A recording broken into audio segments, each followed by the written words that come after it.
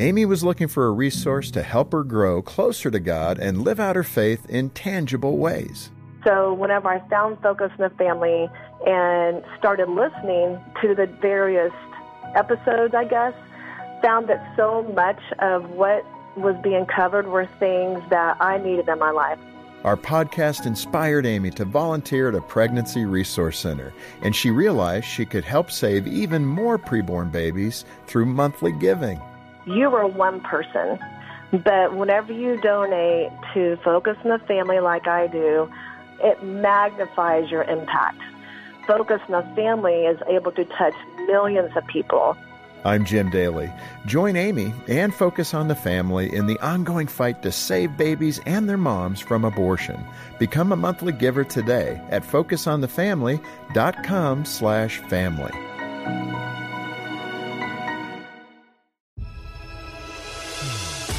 Springtime isn't quite here yet, but hints of it are starting to sprout up on warm days, at least between snowstorms here in Colorado. This is a time when we linger between the cold, deathly grip of winter and the hope of warmer, light-filled days ahead.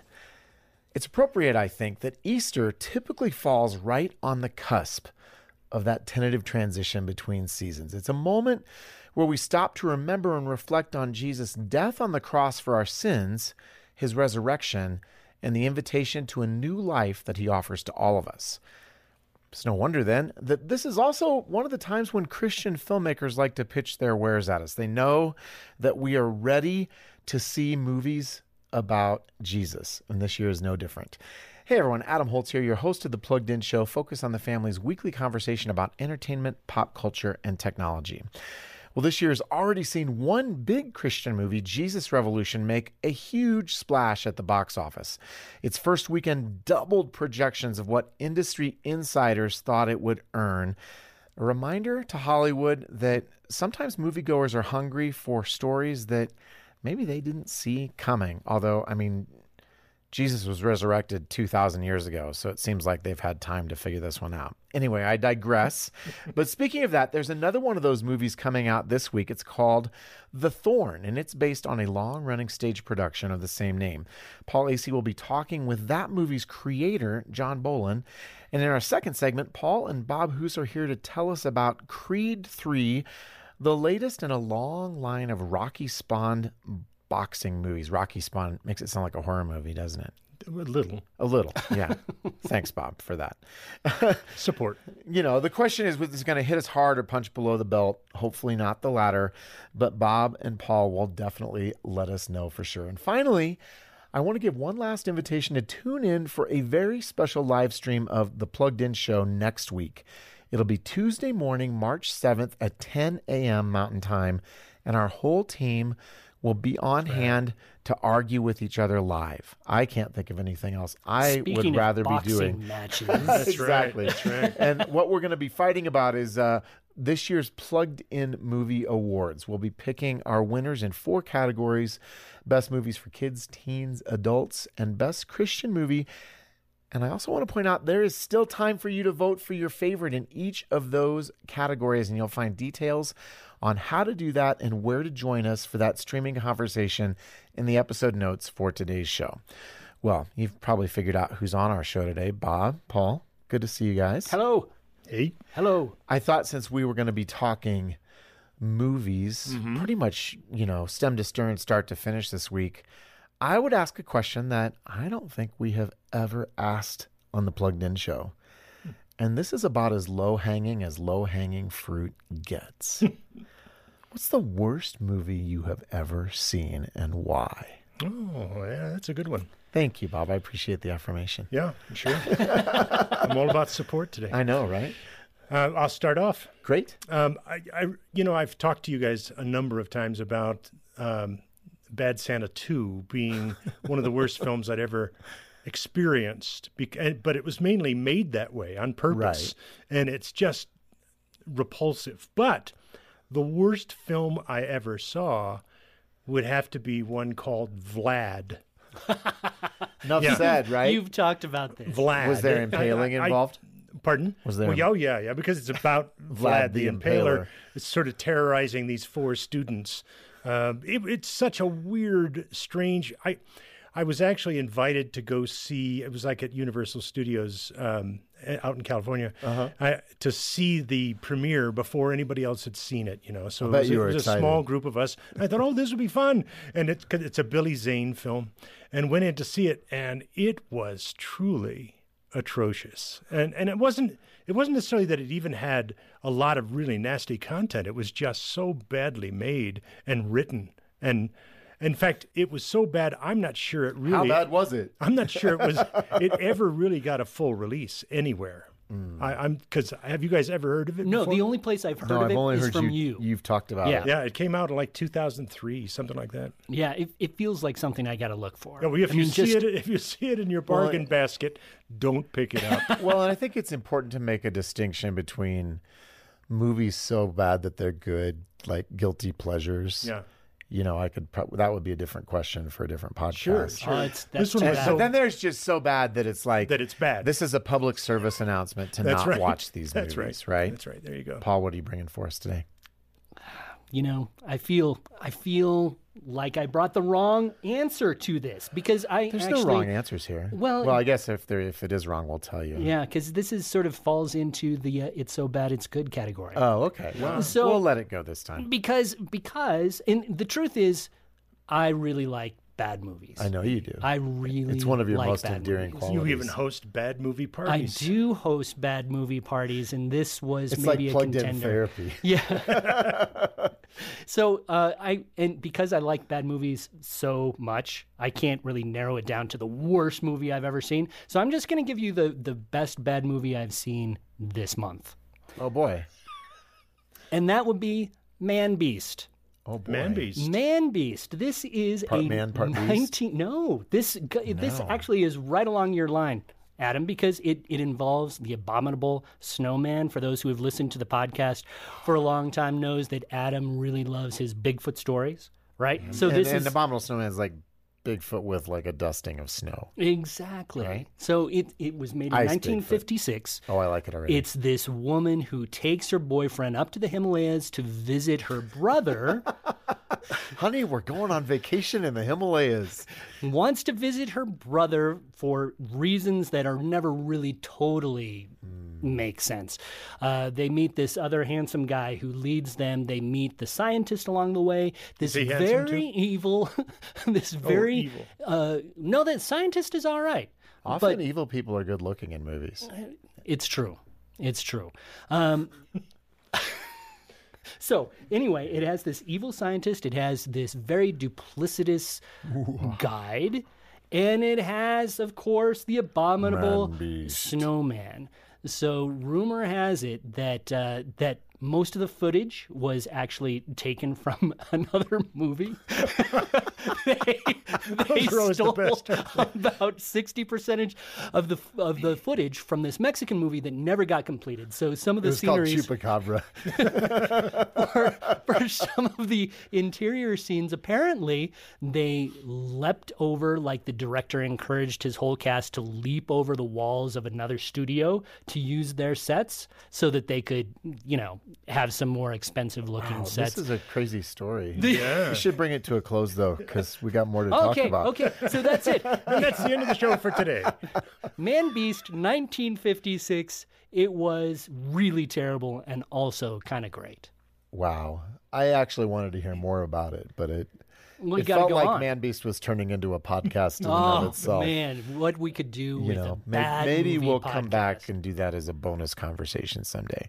Well, mine's Battlefield Earth. Oh, I've never seen that film. I Don't. have seen that film. No, it's so bad.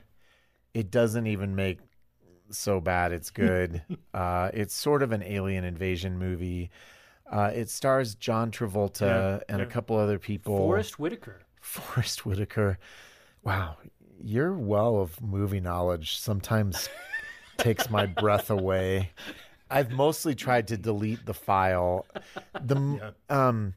This is a movie based on a book by L. Ron Hubbard, which was supposed to be sort of an allegorical introduction of sorts to Scientology.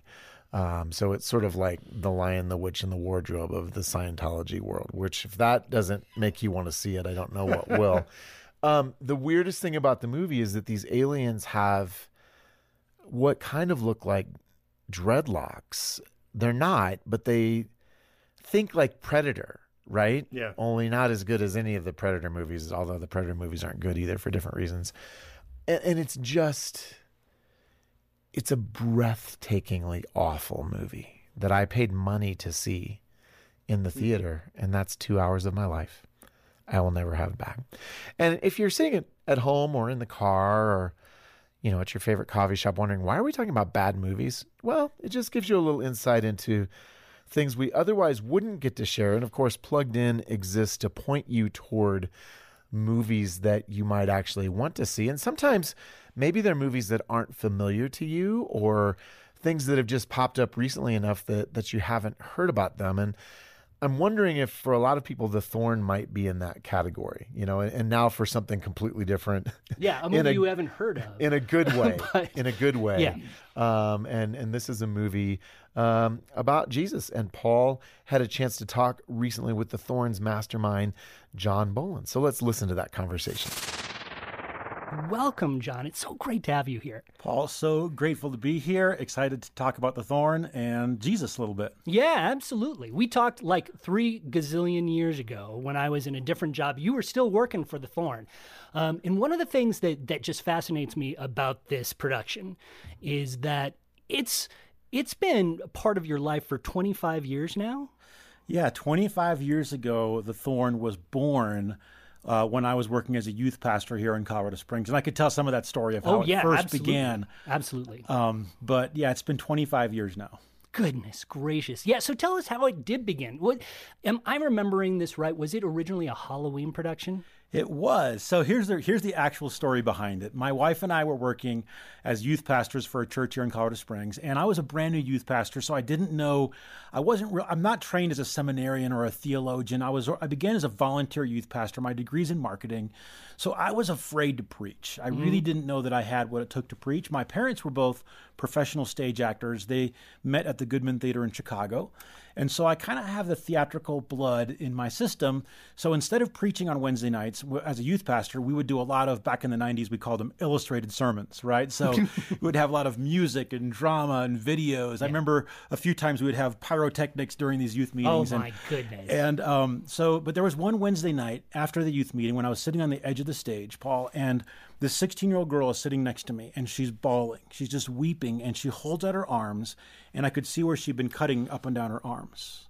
Wow. And I turned to her and I said, "You don't have to do that because Jesus took that for you."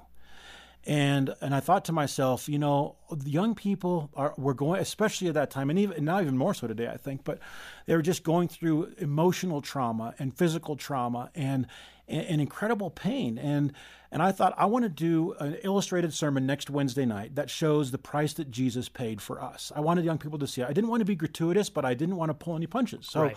I thought, let's do a drama where we show what Jesus did, that what he endured for us because he loves us this much. So I wanted young people to really see that, understand that no matter what you're going through, there's one who gets it. There's one who's been here. And then the second thing that I wanted to show was what I consider the supernatural battle for the identity, the calling, and the destiny of this up-and-coming generation. So I thought, let's do that in a drama. We'll show kind of this supernatural battle, and we'll show the price that Jesus paid. So the next Wednesday night, we did the very first Thorn performance. And the truth is, the reason I called it the Thorn is because the youth pastor before me had done a drama called The Whip, Hammer, and Cross. It was the only thing I could think of that was left was the crown of thorns. So I thought, okay, I literally called it the Thorn walking onto the platform that night. Oh, you are kidding me. So it was just like that. And if I would have known it would last this long, I might have picked a better name. But actually, I think the name, it works just fine. So we did the first performance, and Paul, it was bad. It wasn't great. The music was not great. The acting wasn't great. The makeup was really embarrassing. There was no lighting. It was 4 people in the corner of the room turning up and down lights. But it was like the presence of God was there. I think that the Lord loves it when we tell his story. And something happened in that room. And several hundred high school kids experienced Jesus face to face that night. The senior pastor of the church poked his head in the door and said, "Hey, would you do this for the church next Easter?" Wow. And we did it for the church the next Easter, and there were a line of cars that couldn't get in the parking lot to the church to see this production. People were driving onto the field and crawling under the barbed wire fences to get into this church to watch the production of The Thorn. And I think we may have had 5,000 or 10,000 people come that first year. And then for the next 10 years, we did The Thorn every year as part of this local church. And so now here we are 25 years later. It's an independent production company that we tour with about 45 world-class performers. And that's kind of brings us to today. But that was the very beginning of The Thorn. That's incredible. That's incredible. It really has been sort of this journey for you. I mean, to be a part of this for more or less 25 years, to watch it grow the way it has.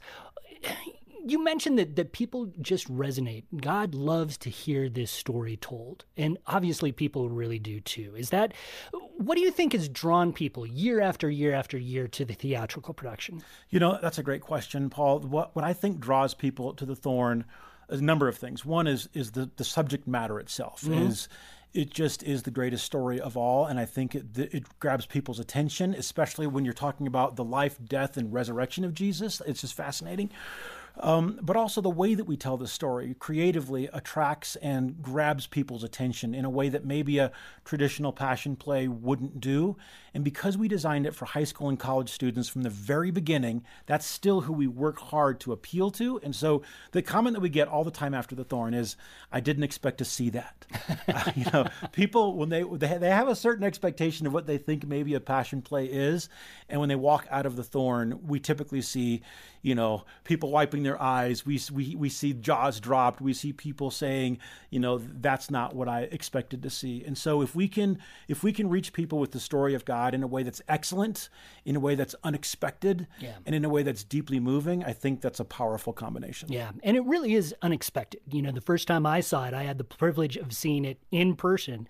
You do see a lot of elements that you just don't expect. I mean, there's people coming down from the ceiling. There's dances. There's these screen presentations, and it begins, as I sort of hinted at the very beginning, it begins at the beginning, the very, very beginning. And then it sort of runs into sort of the fall of man, really, and then heads to the redemption of man with Jesus. That's an incredibly ambitious stage production.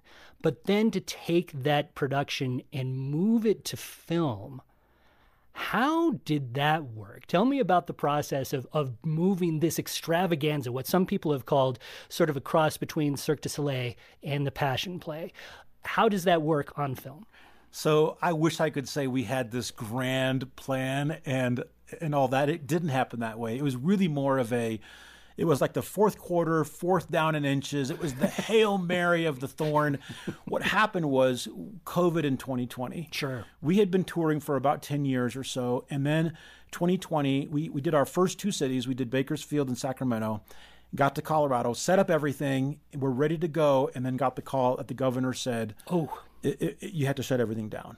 You couldn't have anything more than 200 people in a room. And of course, we had thousands coming. Right, so we shut down the Thorn tour for the year.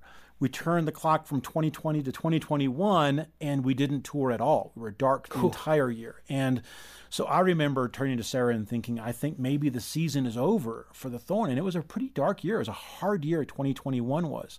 And then Christmas of 21, I began to hear about Dallas Jenkins taking The Chosen and doing a Christmas premiere in movie theaters. Mm-hmm. And I watched as the crowds showed up in droves. I mean, it was just a miracle what began to happen with that.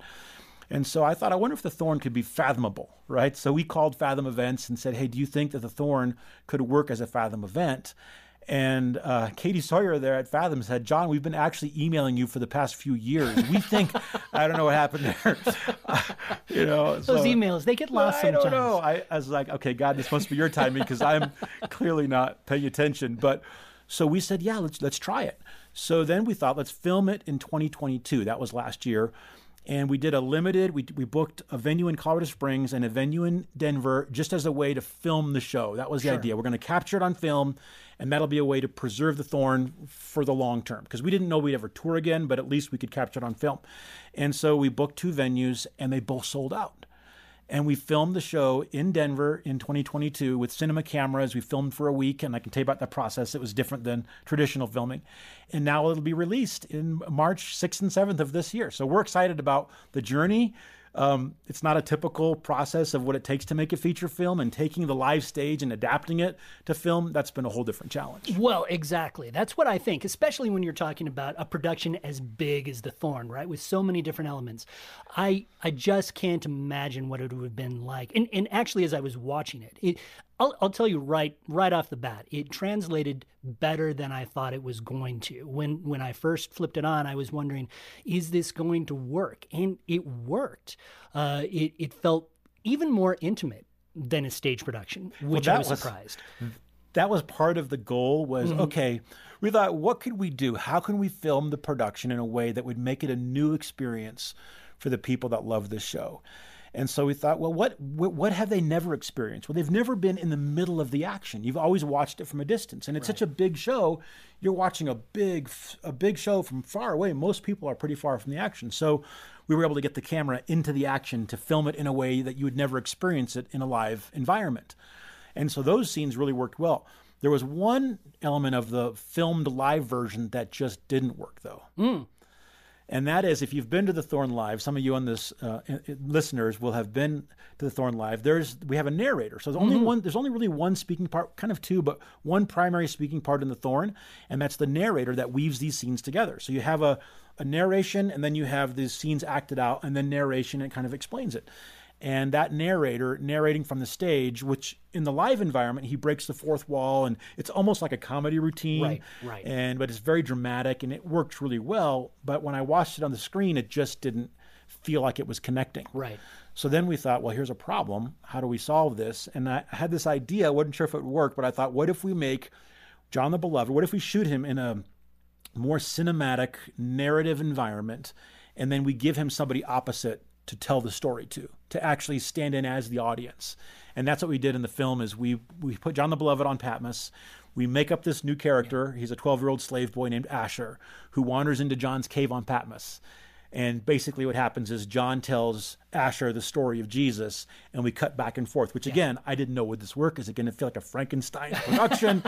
and I think in most places it works really well. Again, I was surprised how well that particular piece did work, because you know it's being split. You can tell the cinematic version, you are taken over to the play version, but it seems to work. And I think that the addition of Asher actually drives home the point so much stronger. The idea that he's a slave boy trying to figure out his place in the world, who he really is, what he really is, and to feel that freedom as he hears the story. This man will set you free. Yes, that's exactly right. It's a really powerful thing. That's right. It's a really powerful thing. There's one scene in the movie. I think it's fun because we get to be on the nose with our faith film. You know, a lot of times, you know, in faith-based films, we don't want to be too much on the nose or it can come off cheesy. But in our case, it's the story of Jesus. So we can be, and we get away with it in a lot of ways. So John is telling Asher the story of Jesus, and there's one scene where he presents the gospel, I think, in as clear a way as you can hear it on screen, where he talks about what Jesus did on the cross, and he took our place. And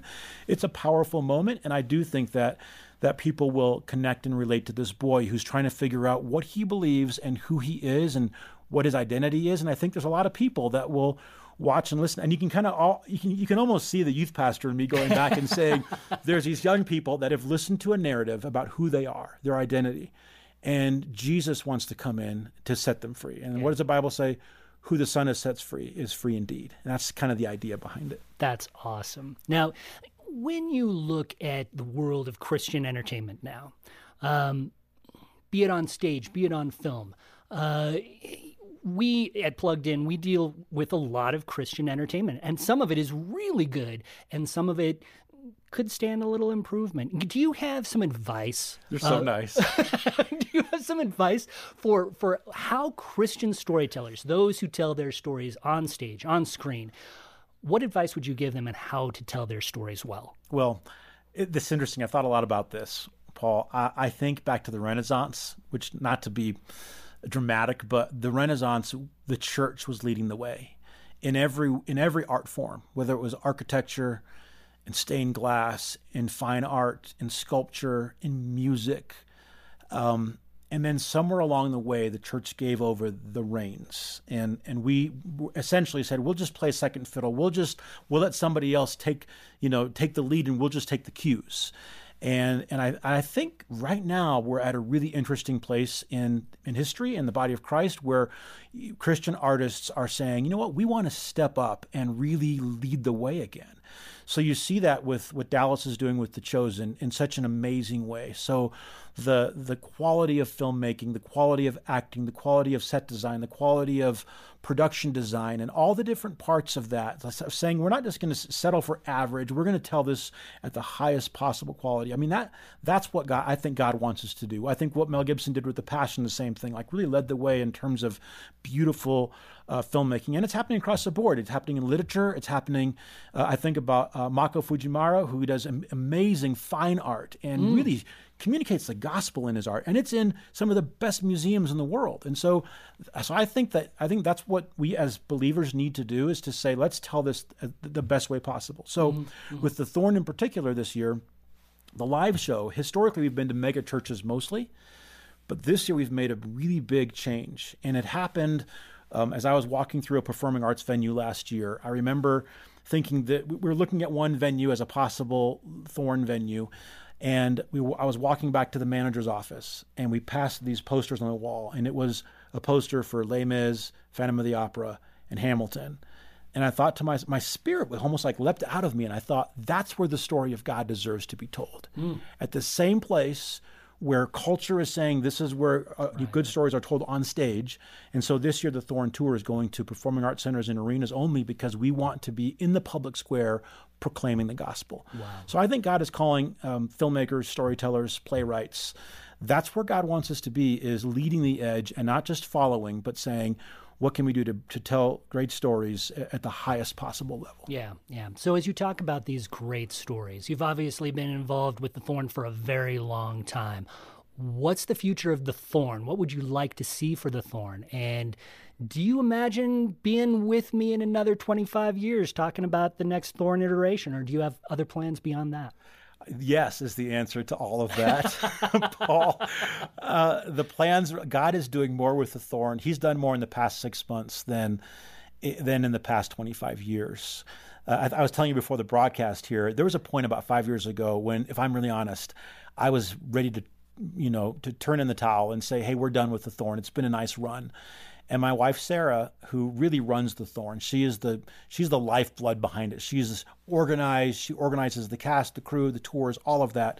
She said, John, if you want to take a break, you can, but I'm going to continue to carry the torch. And she did for those 5 years. And now, of course, it's exciting again, so I'm back in, right? Of course. But really, God, we feel like, is just beginning the journey of the Thorn. We're actually planning, for the first time ever, a fall tour. So we'll be adding a fall tour to the spring tour. So we'll be touring twice a year, which makes the Thorn a year-round touring production. We may actually add simultaneous tours. And potentially we could have a West Coast and an East Coast tour happening. Wow. Because there's no superstar in the Thorn except Jesus, and I've got like 8 of them.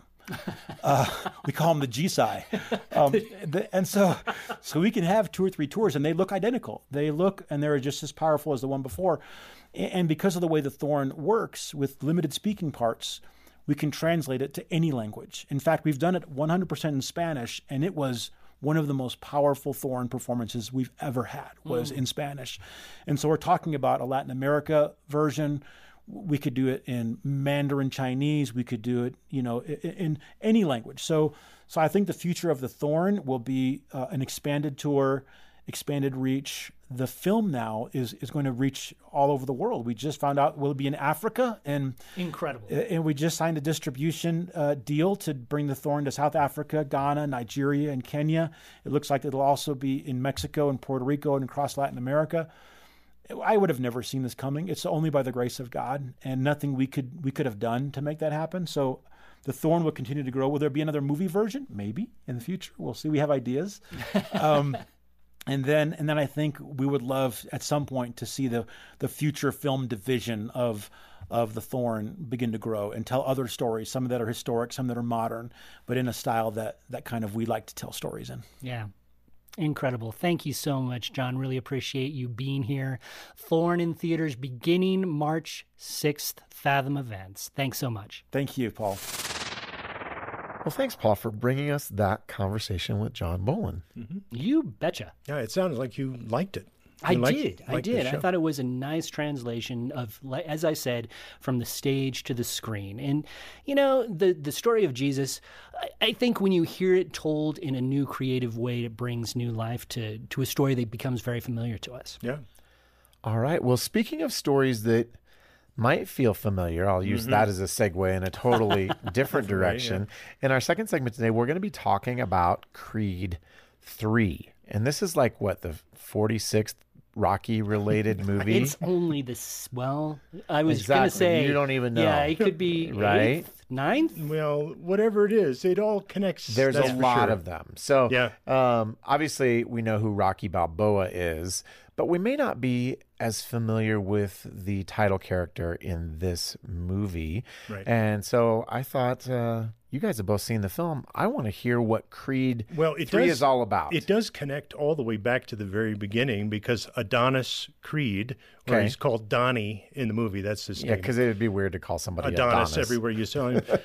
Anyway, his dad was the pro champion that Rocky fought in the very first film. Apollo Creed, right? Apollo, And yeah. was that Carl Weathers? Yes. Yeah. And so there is that tie. There's that, but there's also the whole structure of the film is tied back to all these other Rocky films. Yeah. The difference is that the Creed films tend to be a little bit, from my perspective anyway, they tend to be a little bit more serious-minded. Okay. As compared to the Rocky movies, especially this one. This one doesn't have Rocky in it at all. Okay. The first two Creed films had Rocky in there, Rocky Balboa, and he came in as sort of a supportive role.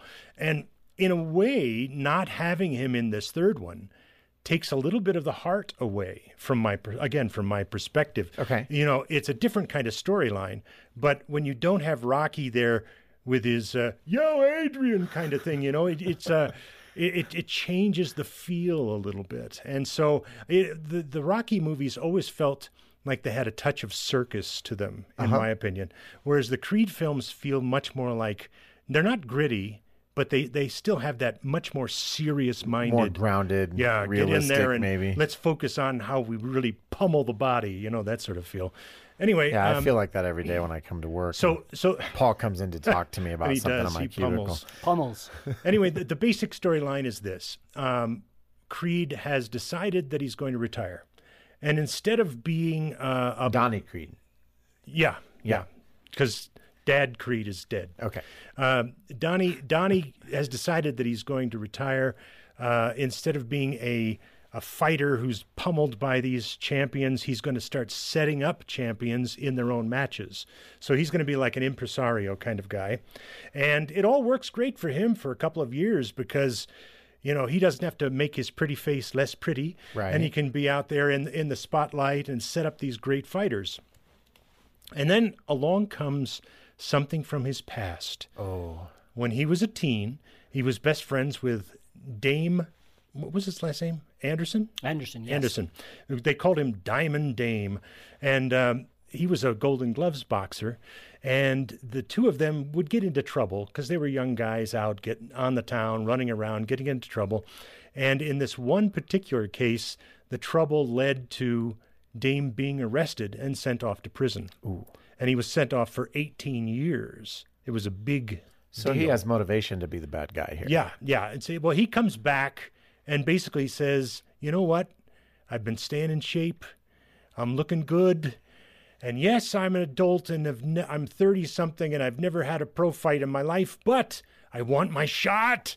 And obviously, Donnie has the ability to kind of give him that shot, even though Donnie doesn't really want to, but he feels obligated to do so. Okay.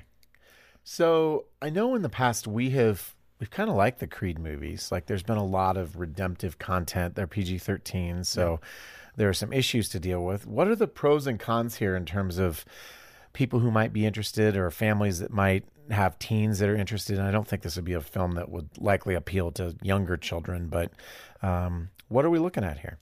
Well, on the pro side, you've got some incredibly well-staged fight scenes. I mean, they really are good, and they stand Got out. mouthpieces flying out with spittle in slow I motion. mean, it's just some of the elements, like, for example, in one of Donnie Creed's first fights that we see him engaging in, we see him getting beaten because he's a little older now and he's going up against a younger guy. But we also see the way they stage the fight. We're able to see him observing things about the other fighter until he can come back and hit him in just the right spot to take the fight from there. And so it's so nicely choreographed that not only do you get lots of action, but you also get to see things that in some, like Rocky films, we wouldn't see. Yeah. If you remember, so it doesn't feel like you're watching a match on TV. Right. And if you remember back to the Rocky films, it was always the big roundhouse smash every single time. And this felt like there's a little bit more boxing involved. Okay. So that's a pro. So this was an interesting thing about these scenes, really. And I would agree, they're very well done. They were actually inspired by anime. Michael B. Jordan, who stars and directs in this movie, he is a huge anime fan. So you have some of these fight sequences almost get a dreamlike quality in them. So it sounds like they bring something really new to the boxing movie genre. It's really nice, and they sort of sprinkle in those slow motion movements that help us see exactly what they want us to see. The other thing that I really liked about this movie from a positive point of view is they're just really talking about these two people who have a huge history together. You know, Donnie and Dame, they have literally grown up together. They have a very complex history. We learned that Dame feels a little bit, in a way, betrayed by the decisions that Donnie made later on. And so you have this complex history, and it's really about dealing with your past in a way. It's about redeeming your past. It's about moving on and finding, there's no real overt spirituality in this movie, but in some ways, this is about redemption. This is about forgiveness. This is about dealing with past sins and moving on. And that's a very strong positive in this film, in the sense that by the time we get to the very end, even though these two, their relationship gets a little bit more heated, let's say, but even after that, the film resolves by resolving their relationship. Okay. And that's a positive aspect of this, as well as Donnie's relationship with his family, with his wife and child. And so those are all pretty positive. However, I felt that the story was a little bit convoluted. The logic of the story just didn't connect sometimes. And I won't go into too many details because I don't want to give everything away, but there were some elements where some characters had been established as thinking one thing, and then suddenly something happens and they go, oh, but forget about that. I really think this. And they just changed their mind totally, and it was just illogical. Some of the elements just didn't fit together well. And even with Donnie and Dame, there were some elements that didn't fit together well, where they were sort of heading in one direction and then suddenly they had a change. And it wasn't necessarily that they had gone through some massive change of heart. It was just that the writer said, okay, we need to go in this direction. And so they just twisted, they turned. And it felt that didn't work as well for me. It felt like that sort of undermined the story. Okay. Well, and I'm assuming with a boxing movie, we do have some violence, even if it's choreographed in a way that is impressive. Well, and it's painful-looking violence, too. It's not something where you like you said, like when you're watching a boxing match, it happens so quickly that, you don't notice that guy almost lost his teeth. Right. In this one, they take time to let us actually see that. And for example, in one fight that Dame is in, he's battered so badly that when he pulls out his mouth guard, his teeth come out too. Oh, snap. So it's like, okay, that is violent. Well, that's violent. And one boxer gets very, very seriously hurt. We hear a reference to the number of concussions that Donnie has suffered over his career. And I think that because we're all so much more mindful of how long-term those injuries can be, it can feel more real. in a way.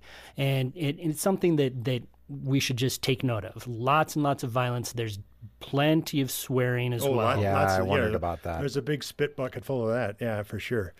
But you know, and about the violence, I think that lends itself to what I was saying about the different feel of the movies from a Rocky film. Okay. You know, because in the Rocky films, there was that sort of over-the-top feel and atmosphere. Yeah, it wasn't a realistic boxing movie. And you could say the same thing to a certain degree with this film, but it just feels much more real and brutal at times. I would agree with that. I think it does feel more real and purposefully more real. I think which is probably both good and bad. It's both good and bad, right? And I to get to what Bob was talking about as far as the inconsistency, I think the movie worked better for me than it did for you. But that inconsistency was very much there. Part of the movie's message is really, how do we move on from something that we really enjoyed? How do we move past a season in our life that we just have to move past? And I wish they would have dealt with that a little bit more deeply. Creed 4. Well, here's the thing. When you're dealing with a movie like this, when you're talking about Donnie moving on from his boxing career, and yet you know these movies have to end in a climactic fight in the ring. Where he's getting back in the ring. It's really difficult to completely embrace that message. Yeah. And even, I mean, there were even messages of anti-violence. But then again, that was sort of thrown to the wayside too. Okay. Well, hopefully if you are thinking about Creed 3, if you're a fan of the latest iteration of this franchise, or you know, if your fandom stretches all the way back to Adrian, Rocky Balboa, this has given you some food for thought about whether it might be a good choice for you and your family or not. Thanks, guys. You bet.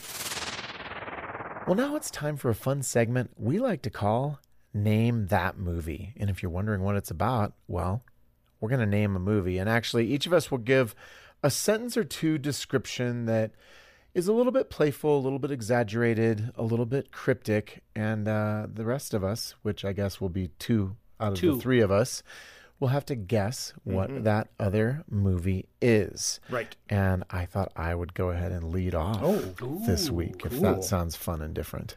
It does sound fun and different. Okay. Are you ready? Ready. This is a tough one. Terminator. No. I haven't said anything yet. Star Wars. I'm just... Any other guesses? No, you're right. Let's get going. I don't even have to read it. No, it's not either one of those movies. Okay, here we go.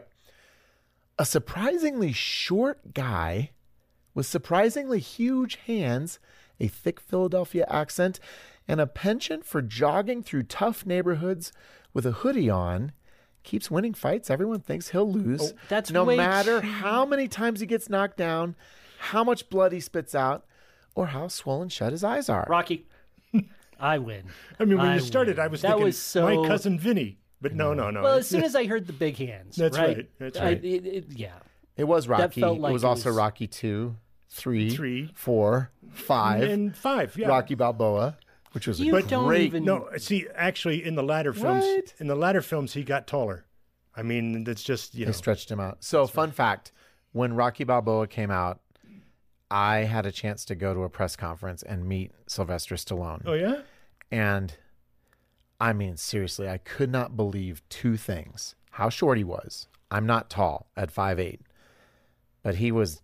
I don't think he was even as tall as I am. So, he felt short. Yeah.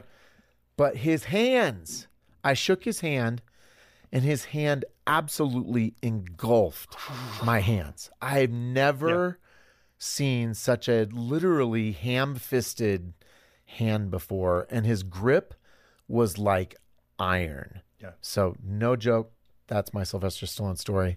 Well, thanks for I sharing. thought it was a nice fit with our conversation sharing, today. yeah. So Albeit maybe too easy for Paul, who wants me to try harder. try harder, Adam. No, Why don't you try harder now? So Okay? You're Smarty up. pants. Tag. all right. I was going to tell my own Sylvester Stallone story, Well, but you I still will. can. I'll save it. No, let's I'll just get save them all it for out. the next one. I didn't actually meet Sylvester I Stallone. know you didn't. A teacher goes on a field trip where he meets an old squeeze, an old nemesis, and a very old piece of history. Oh, I got it. Go ahead. I totally have this.